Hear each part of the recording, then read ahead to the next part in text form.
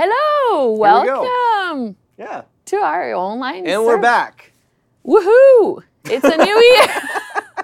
It is. It is. And so it feels kind of like forever since the two of us have been on this couch. Yay! And we're so back it's good to be back. here. So thanks for having us. Yeah, and wherever you are, we're excited to be there with you right now. And Pastor Allen is here starting a new series, so we're looking forward to this time together. So here we go. Hey, Christ community, I am so glad to be a part of your spiritual journey today. One of the things we love to do at the start of every year is to begin the year with a fast where we seek the Lord together as a church. Well, this year we're calling this 3 days of seeking God, and it's going to begin this Monday, January 10th, and go through Wednesday, the 12th. So I want to encourage you to consider fasting for all or part of those 3 days. Usually people fast from food, but you really can fast from anything that's important to you.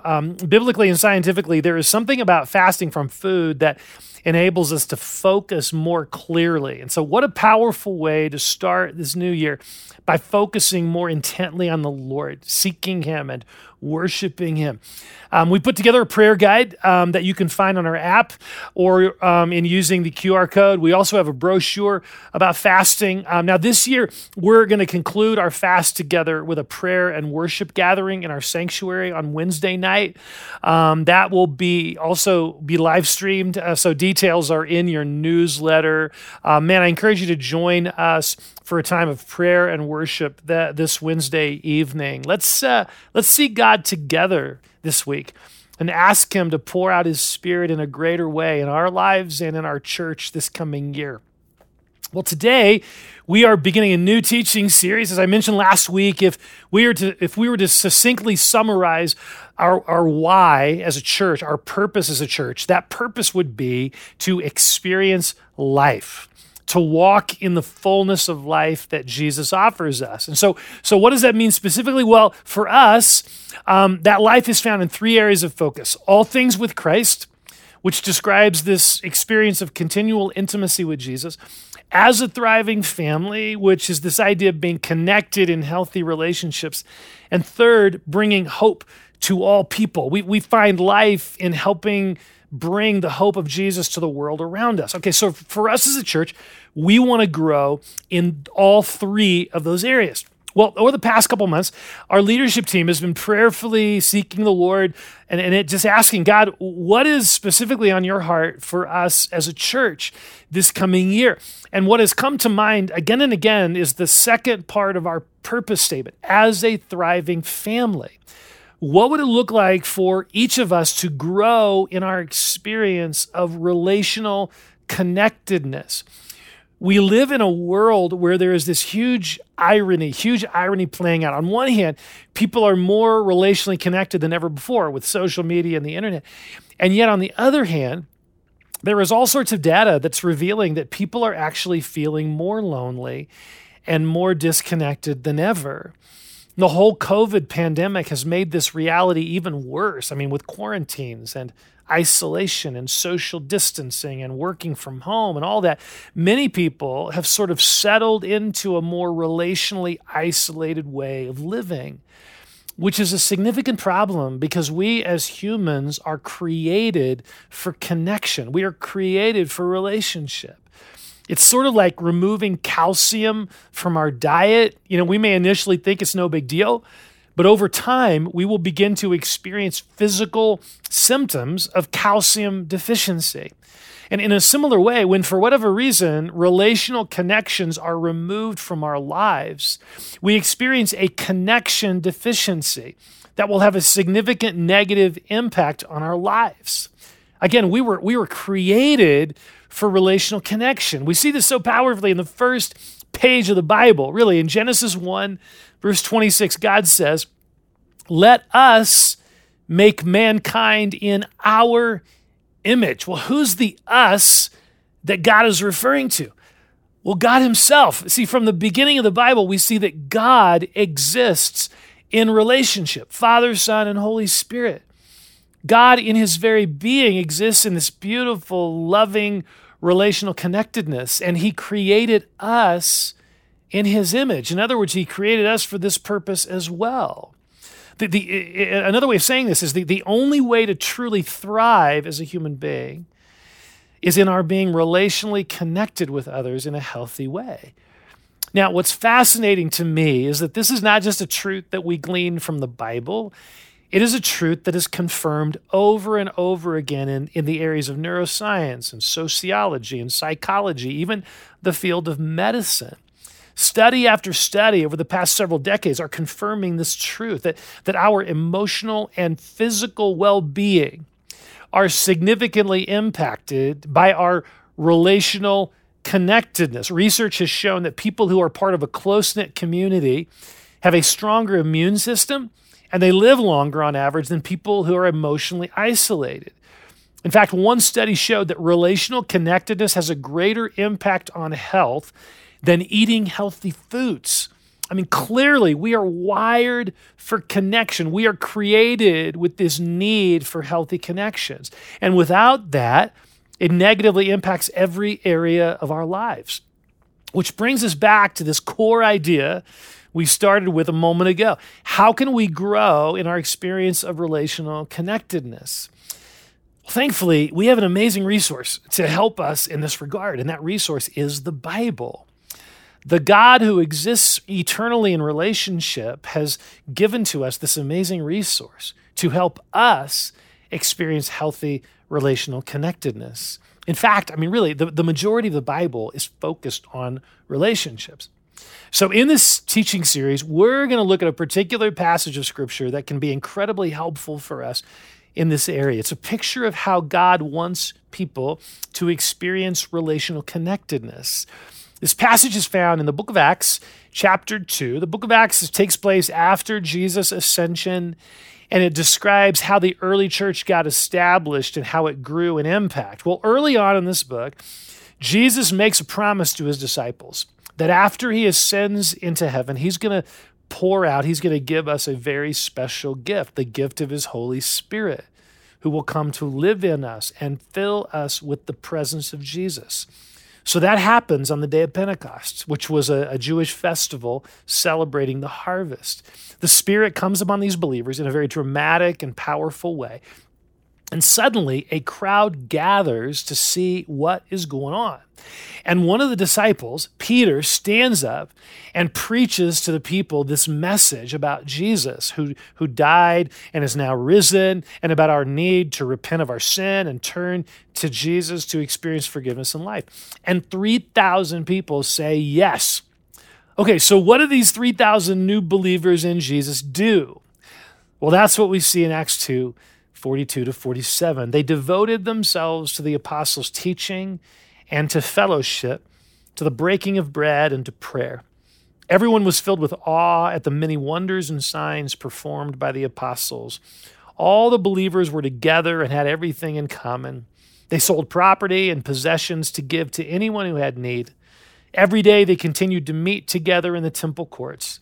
They broke bread in their homes and ate together with glad and sincere hearts, praising God and enjoying the favor of all the people. And the Lord added to their number daily those who were being saved. So what do these new believers in Jesus do? They form a relationally connected community. This is the first description we have of what the church should look like. It is this place where people are experiencing this beautiful, dynamic, loving, relational connectedness. Now, there's a very familiar word to describe what is happening in this passage. It's the word family. What we see here is a group of people who are now a part of a thriving, healthy family, a spiritual family. You see, this is what God designed the church to be, a place where people can experience true family, healthy relational connections. Now, what makes this uniquely possible in the church is Jesus. See, when we place our trust in Christ, we are at that moment adopted into God's family. God is our Father, and we now have lots of brothers and sisters. Now look, this is not just religious phraseology. This is actually how God wants us to experience relationships. Regardless of how healthy or unhealthy our biological family is, in Christ, we have another family. we have another context for healthy relational connection. And we see it on display in the passage we just read from Acts chapter 2. So in this passage, we see a number of specific relational practices that enable people to experience healthy relational connection. So each week in this series, we're going to focus on one of those practices and talk about how we can grow, how each one of us can grow in our experience of this kind of relational connectedness. Well, today we're going to talk about what is the critical foundation for healthy connection and for the church to really be a thriving family. It's actually found in the first verse of this passage, the second word.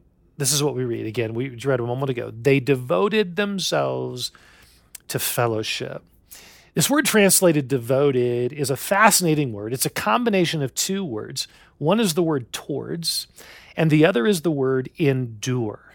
So when we put these together, this word describes a tenacity, a commitment towards something, a devotion to. These believers were tenaciously devoted to what? Well, the text tells us they devoted themselves to fellowship. This is the Greek word koinonia, which describes a relational connectedness, a close-knit community. Koinonia is not describing a casual acquaintance-type relationship like being friends on Facebook. No, koinonia is describing a significant relational connection, a spiritual family. So look again at this initial phrase. They devoted themselves to fellowship. In other words, they committed themselves to relational connectedness. There is a relational tenacity that is being described here. These people are saying, look, we are committed to being in these kinds of relationships. We are choosing to devote ourselves to this, to give priority to these relationships. Just later in the passage, we just read that every day they continued to meet in the temple courts. See, they are giving priority to relationship. This is a big deal, and it's something we don't often see on display in our culture. I mean, honestly, where do we see people who are so relationally committed that they're willing to work through disagreements or difficulties or tension or conflict in a healthy way because the relationship is more important than anything else? I mean, really, where do we see this? In the realm of politics or the realm of school boards or workplaces or sports teams. I mean, one of my pet peeves right now is in the realm of college sports. I love watching college football and basketball, but it's actually becoming less enjoyable for me because of the changes to the transfer portal, where now players can just transfer to another program without any penalty. If they don't like something, they can just change schools. Now, I understand the reasoning behind this, but what's happening is that it's creating this environment where there is little incentive to actually work through difficulties, to work through conflict, to talk through struggles. And I feel like this is symptomatic of our culture as a whole. If we disagree with someone, if we have a difficulty or conflict, it's easier to just bail, to remove ourselves from that relationship, to ignore or cancel that person, to change jobs, to change churches or teams or whatever. Honestly, this is just the easier route, right? I mean, who wants to have a hard conversation? Who wants to enter into that tunnel of chaos and try to work through something? It's so much easier to just stop engaging, to just leave, to just change relational environments. But here's the problem. It may be easier, but it's not necessarily healthier because it undermines the very thing that makes relationships work, a commitment to the relationship no matter what. Even when this person disagrees with us or is doing something we don't want them to do, or when their personality really irritates us, we are still committed to this relationship. When that commitment is in place, it's like a relational superglue that actually frees us to work through difficulty and to end up with a stronger relationship on the other side. You see, the foundation for deepening relationships is in having a commitment to the relationship, to work through whatever challenges we experience, whatever disagreements we have, because in our hearts, we have decided that relationship trumps everything else. Now, unfortunately, we live in the midst of a culture where there is a major breakdown in the nuclear family, where more and more families are being torn apart by differences and conflicts and divorce. And this is where the church, being a family, can be so powerful and so needed in our society today. In a culture where there are so many people carrying relational wounds and rejection from their biological family, imagine the impact of a church that is living like a healthy family, a church that is tenaciously devoted to healthy relational connectedness. I mean, we all long for this kind of relational connectedness. Now, there's an incredibly powerful and beautiful Hebrew word that captures the essence of what we're talking about here. This is a word that you need to know if you don't know it already. It's the Hebrew word hesed, H-E-S-E-D, hesed. It's used 250 times in the Old Testament. What makes this word so fascinating is that there really is no one English word that fully captures what this word means. It's often translated with a combination of words like unfailing love, or steadfast love, or loving kindness, or covenantal love, or tender mercy. It is this beautiful word that speaks of who God is and how he loves. God's love for us is a tenacious, gracious, patient, compassionate, committed, steadfast, faithful love. It is a superglued love. That's what hesed is describing. It's describing this significant attachment in a relationship, this very real connection to another person. See, as humans, we are created by God to experience this relational attachment. We know from scientific studies that when a baby is delighted in by her parents, and when she is held by them, a significant attachment occurs. And when those things are missing, like in some orphanages in foreign countries, those children often struggle throughout their lives to attach to people.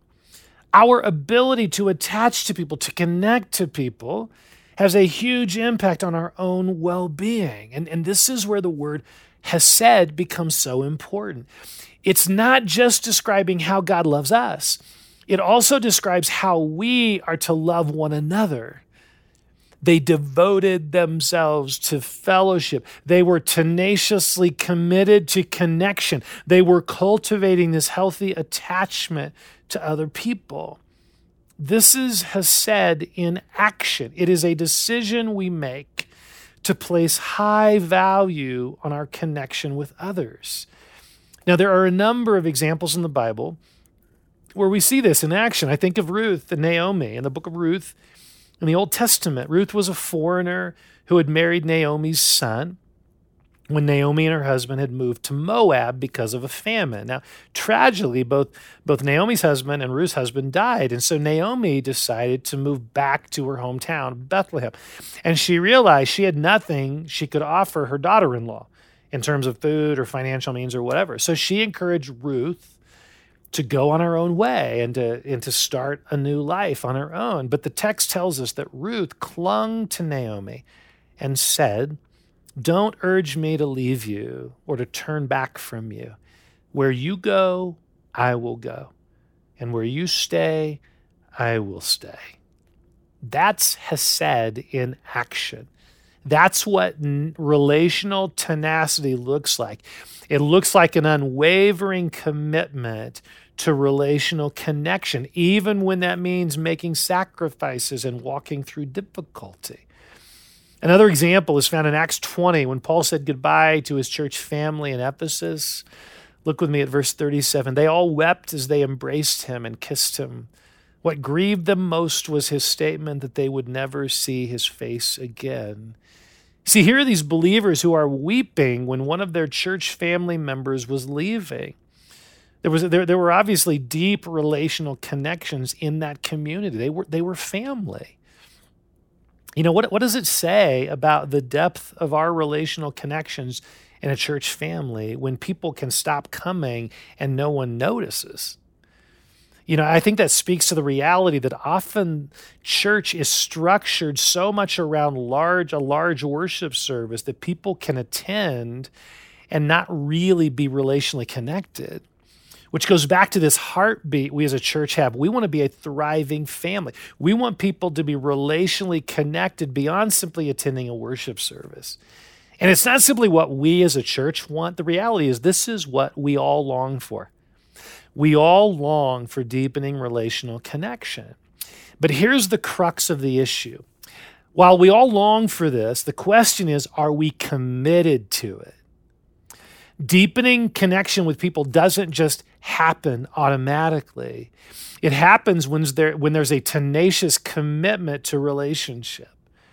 When we not only acknowledge this God-given longing in our heart for relationship and our emotional and physical need for relationship, not only that, but then we decide to actually devote ourselves to this, to devote ourselves to relational connection, to make this a priority in our lives. And this, friends, is where many of us struggle. Man, this is where I struggle. I know the importance of relational connection. I teach on it. I urge people to embrace it. But here's my reality. Even though I long for deeper relational connection, there's another part of me that resists it. Now, I could chalk this up to, being an introvert, but I actually think it's deeper than that. There's a self-absorption, a self-centeredness, some fears as well that I think keep me at times from relationally engaging. It feels more comfortable to stay busy at home or to not make eye contact with people at Walmart or to just keep to myself. I mean, COVID has given all of us an excuse to be more isolated. And for some of us, we've actually enjoyed it. It's enabled us to get stuck in a comfortable place of relational disconnection, but it's not healthy. Again, I find myself living in this tension, this longing to not feel lonely, and yet there is this inner drive towards what is most comfortable for me.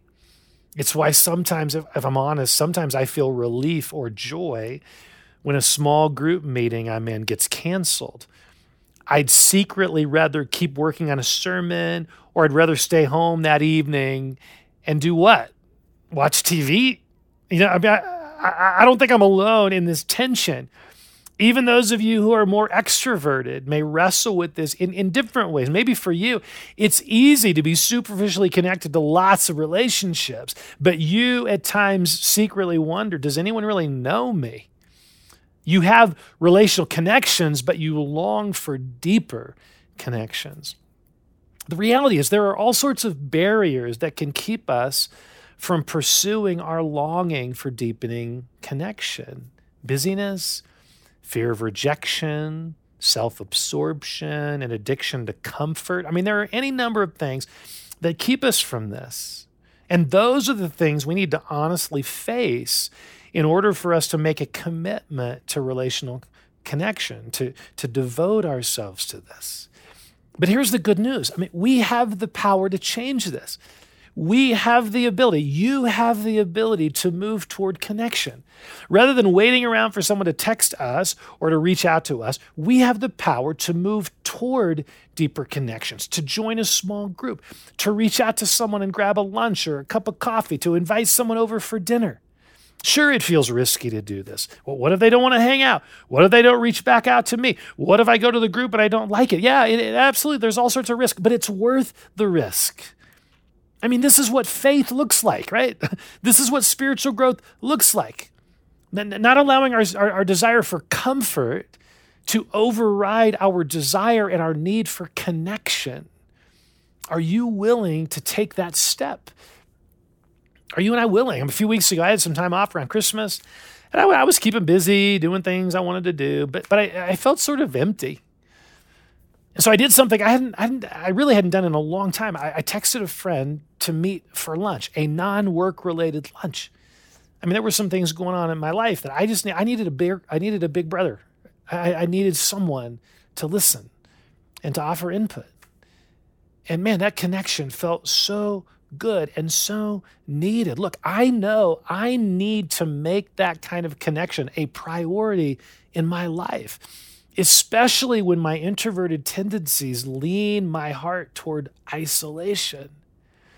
So what about you? What is your level of relational connectedness right now in your life right now? What's your level of relational connectedness? And is it where you want it to be? If not, I would urge you to think about this. What would it look like for you to commit to deeper relational connection, to take the risk, to move beyond comfort toward connection? Maybe it's an email, a phone call, or a text to someone to just get together. Maybe it's a small group to sign up for. What next step is Jesus inviting you to take? Friends, you were created for relational connection. God never intended that we do this journey on our own. So let's do this together as family. All right, let's pray. So I encourage you as you're watching, I want to encourage you to take a moment. We're going to take a moment of quiet here, and I want you to think about this question. What is God stirring in your heart right now? What is your level of relational connectedness? Is it where you want it to be? And if not, what next step is Jesus inviting you to take?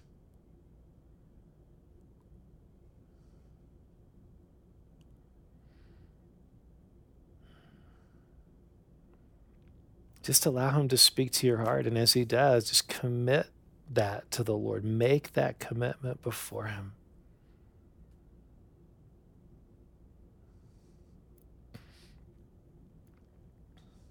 Father, we all acknowledge our need for relational connection and how for many of us, we avoid it. We don't give it a priority.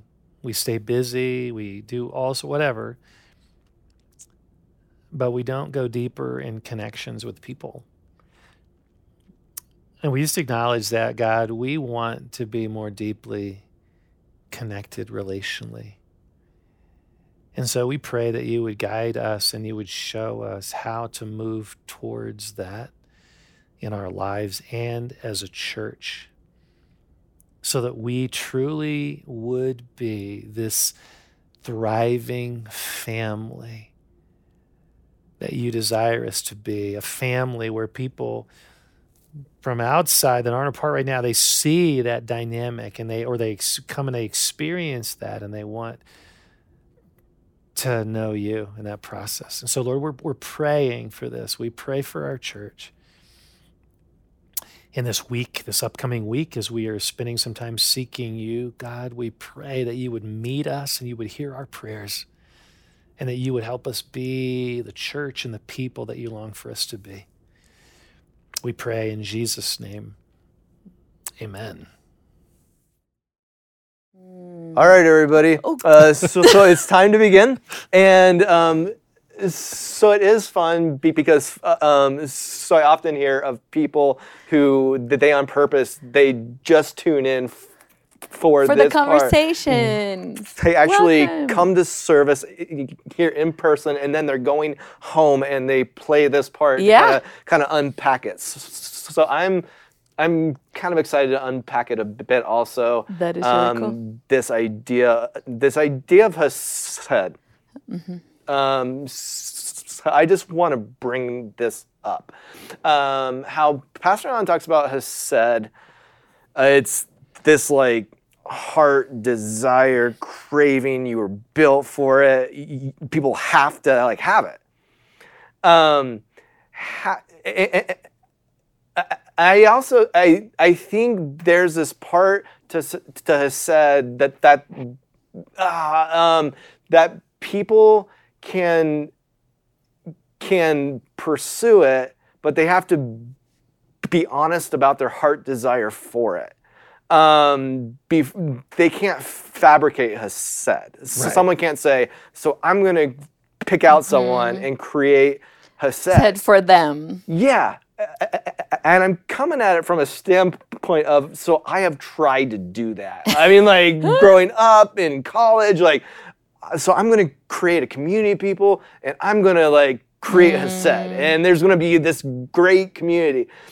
But it seems to be like there's some sort of secret sauce that the Holy Spirit has that if the Holy Spirit didn't show up in that, or the Holy Spirit didn't create that or bring it, it just doesn't happen.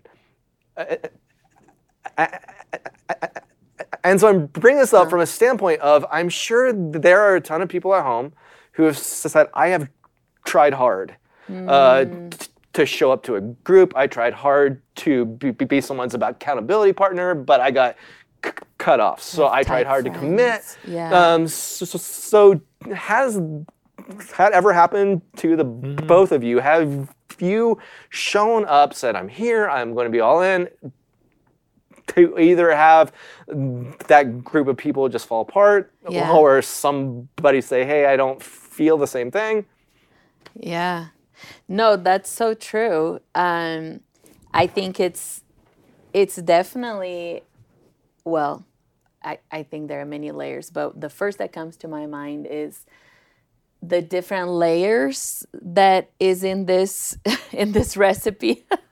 I think this is a very crucial one that maybe we have control of, which is what is my part that I'm playing? Am I just not caring or giving up or not being intentional? That's what I have control over, and that's what I can provide is my intentionality or my love, my pursuit. But then you have no control over the other part and how committed they are or how in it they are. And then when you're talking about it, it made me think of circumstances of life, like the season of life that I felt the most, the lack of it, the lack of friendships, tight community and all of that was when I had the babies, and it's so hard to manage everything. So there's definitely so many layers, but I think listening to the message, I think what stands out to me is what role can I play in, you know, it honestly makes me think of my mom a lot, because she is very much against, it's a side story here real quick, but she's very much against throwing things away, just in general. She will like, let's fix it, let's repair it. I am the opposite. I'm like, if something's broken, throw it away. No, she's like, nothing is disposable, but just her heart posture toward stuff and things, that everything is workable and fixable, that translates to everything, and you know, her relationships and all. So when you're describing his said, I'm like, man, my mom has said to everything living and not living. She's committed to everything. And she's like, let's make this work. Wow. I'm devoted to things. Anyway, so that's cool. But it just makes me think of this personal heart posture that we can have toward. Yeah, I just wonder if too, I was just thinking about God has said he's disappointed a lot, I'm guessing, because he's offering his said. He's offering his said to anyone who wants it. Right. And a lot of people are like too busy. And so I wonder if part of this journey of the cross, really, of following Jesus, is that it's that place of offering his said, and sometimes people respond to it and it's glorious, and sometimes it's not what we hope it would be, and sometimes there's total rejection. But the call is to keep moving towards it, right? Yeah, that's good. That's really good. It's what, like you said, there's no guarantee on how the person's going to respond, but we still, like your mom, I think we still, in response to God's hesed towards us, let's be people of hesed, but we can't control how other people are going to respond to that. Yeah. But when they do respond, then this magic happens, this connection, this, you know, kind of not magic in the sense, but you know what I mean? That this spiritual gold happens in that relationship because we pursued it. Yeah. Right. Yeah. That's cool. It's what you were saying before we started recording, that it's so much about the pursuit rather than I'm going to show up. I am going to continue to show up Yes. and pursue, and the outcome that isn't important. I'm going for it. Yeah, it's like that kind I of. love that because that's really what was happening in Acts 2. I think they devoted themselves to this. And then later it says they continued to meet together in the temple courts. What is daily, I think, what is that? That's Yeah. people showing up for Yeah. relationship and just a commitment to that, even knowing it's going to be messy and all sorts of things. But that call of Hesed, that longing for it, I'm going to show up, whether it happens or Yeah. not, I'm going to show up and keep pursuing this. Yeah. Yeah, that's really good. And I think another great point you touch is the difficulties that it does happen in every relationship, because that's just natural, it's human. And that special experience of facing whatever conflict or some difficulty in friendship and working through that, and how rewarding it Yeah. is, and the fruit of it. And so, when you said the word magic, it's funny because in our minds, like, it sounds magical and it's, it's a Disney story, and it's not. That's not what we're talking about. It's exactly the opposite. It is hard, and it's not about being magical and roses. It's about the willingness, the strength to work through things, which is hard. It is. I was just thinking of Ruth's story. When you think about that, her commitment to Naomi, there was no guarantee of anything. Right. I mean, Naomi had nothing to offer her. And then they had some hard times. And, there was that whole story, it ends really well for Ruth, which is cool, and Naomi. It's almost the fruit of Hesed, but it didn't happen automatically. And there was no guarantee when Ruth said that, where you go, I will go. There was no guarantee, but it opened the door. It laid a foundation for the blessing of Hesed to happen later. So true. Yeah. What are you thinking? I was talking to Mariana before this about the story of the book of Ruth. And I had like this epiphany. Like, I was like, wait a second. The book of Ruth, it begins telling the story about Naomi, her family, her husband, her sons. And then the book comes to the end by the city proclaiming that Naomi has a son. And so the book of Ruth, the Hebraic trajectory isn't about Ruth and Boaz. It's about Naomi and her coming a full circle and being whole. And so I was just That's like, cool. I was like, whoa, wait a second. Like, that was really fun. The value of hardship, though, I mean, like, that whole story of the book of Ruth is about hardship and the potency and the pregnancy of hardship. Yep. I mean, some of the best times that the three of us have had, probably individually, has been there's been a conflict, there's been a fight, and both people say, I care, so I'm going to show up and hash this out. I'm going to engage, yeah. And the outcome of that, right, it is like beautiful and golden compared to I don't care. Right. So why do you think our culture, because I think that's absolutely true, and yet I think our culture is moving the other direction. It's like I don't want to, if this is hard, I'm just going to bail, I'm going to do something else. You know what I mean? It's an interesting, like, I think it's just human. If something causes pain, then it's probably bad. If something, so if I'm hurting, I'm gonna drink. If I'm sad, I'm gonna go to Taco Bell. Like, there's these different things that like people try to subdue the pain. Yeah. But pain isn't a bad thing. In fact, like, pain can actually show us there's something to be had here. There's something to fight for here. And so, yeah, it's avoiding the discomfort and the hard conversations. I think I recently had a situation, and I was thinking, I'm good to have this conversation, but I have no idea where this other person is at, and if they're gonna be hurt that I'm bringing this up. It's so many unknowns, and You're right. It's hard, but then it's learning too how to know ourselves, how to communicate in love, and learning others. I love this idea of being learners of people around us and knowing how to. I think part of the love is understanding who you are, and if a conflict is to happen, how am I going to approach this with you compared to with you? Like KJ loves a fight. There's nothing to fear. Because it like draws people closer. Like it's a really beautiful thing, especially in the church context, I think. I mean, like, man, the church just fight it out a lot more than it does, instead of just going somewhere else. Like, right. Like the Hebrew people are brilliant fighters and debaters, and they talk about everything. Yeah, I love that. Yeah, it's just, I crave that. No, I love that too. Yeah. Yeah, I do too. And I think but it's hard for people to go there.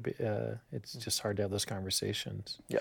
I was thinking too, when you were talking about people turning to alcohol, whatever it is, some substance, that someone's saying that the opposite of addiction is connection. I can see that, yeah. It's like, or the antidote to addiction is really connection. It's we turn to these other things, as a way to kind of numb the pain. Right.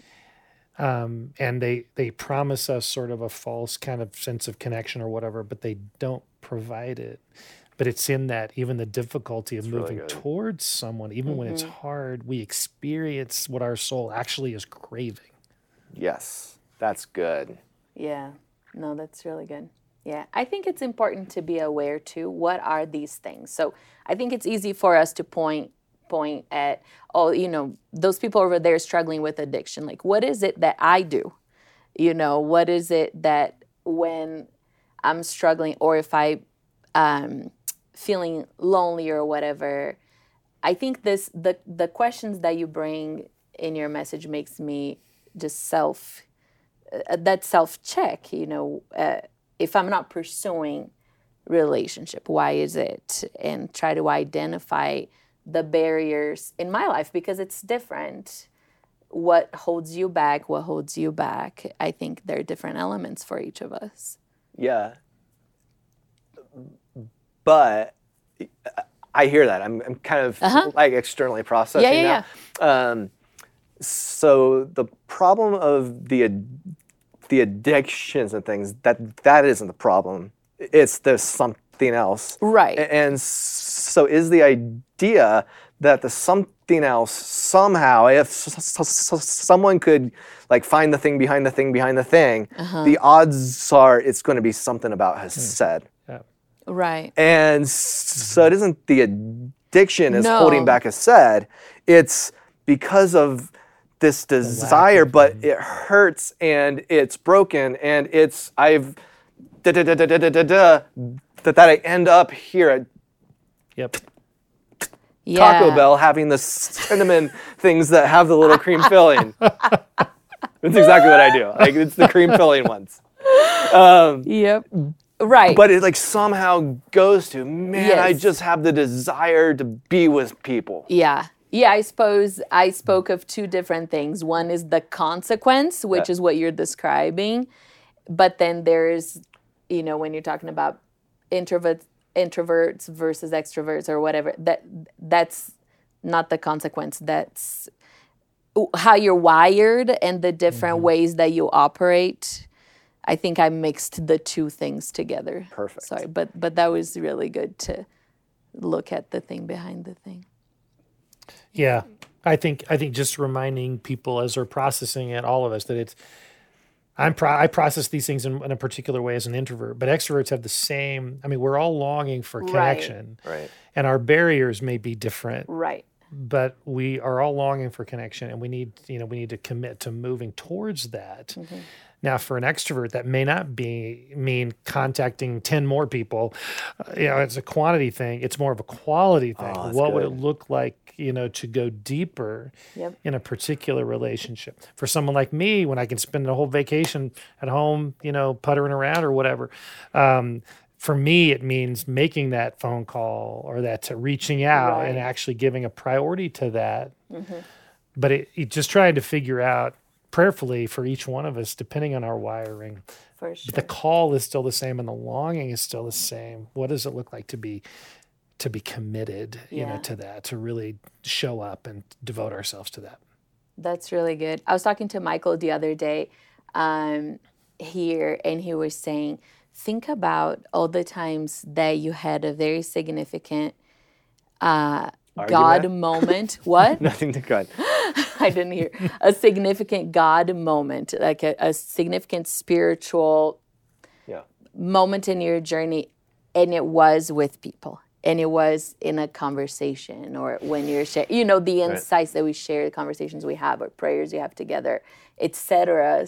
And we were just kind of thinking back, of all these conversations and moments and things like in our circle of friends, and it just shed so much light. Like, wow, a lot of times I would think of, the quiet prayer, which obviously not to steal the value of that, but like I think we're blinded to see the powerful communal experiences with Jesus that we have as I had togetherness. A professor in college who he had this whole theology that the Bible had been composed to be experienced in a community. He was big on that. Like, it's a dangerous thing to do it by yourself. Yep. That the Bible was supposed to be in community, and so was the experience of God. That's cool. And like, but I totally forgot about it, so I haven't really thought a whole lot about that until you brought that up, that God desires to be experienced by a community of people. But it's so easy to have the solo experience and then to cut off the community. And to believe the lie that we don't need that, or it's not important. And that brings us back to the value of the family and the church. Yeah, like that's, cool. So fun. Okay, that's it. That's all we got. That's good. Thank you fun. guys for joining this conversation, and have a good rest of your day. Thanks.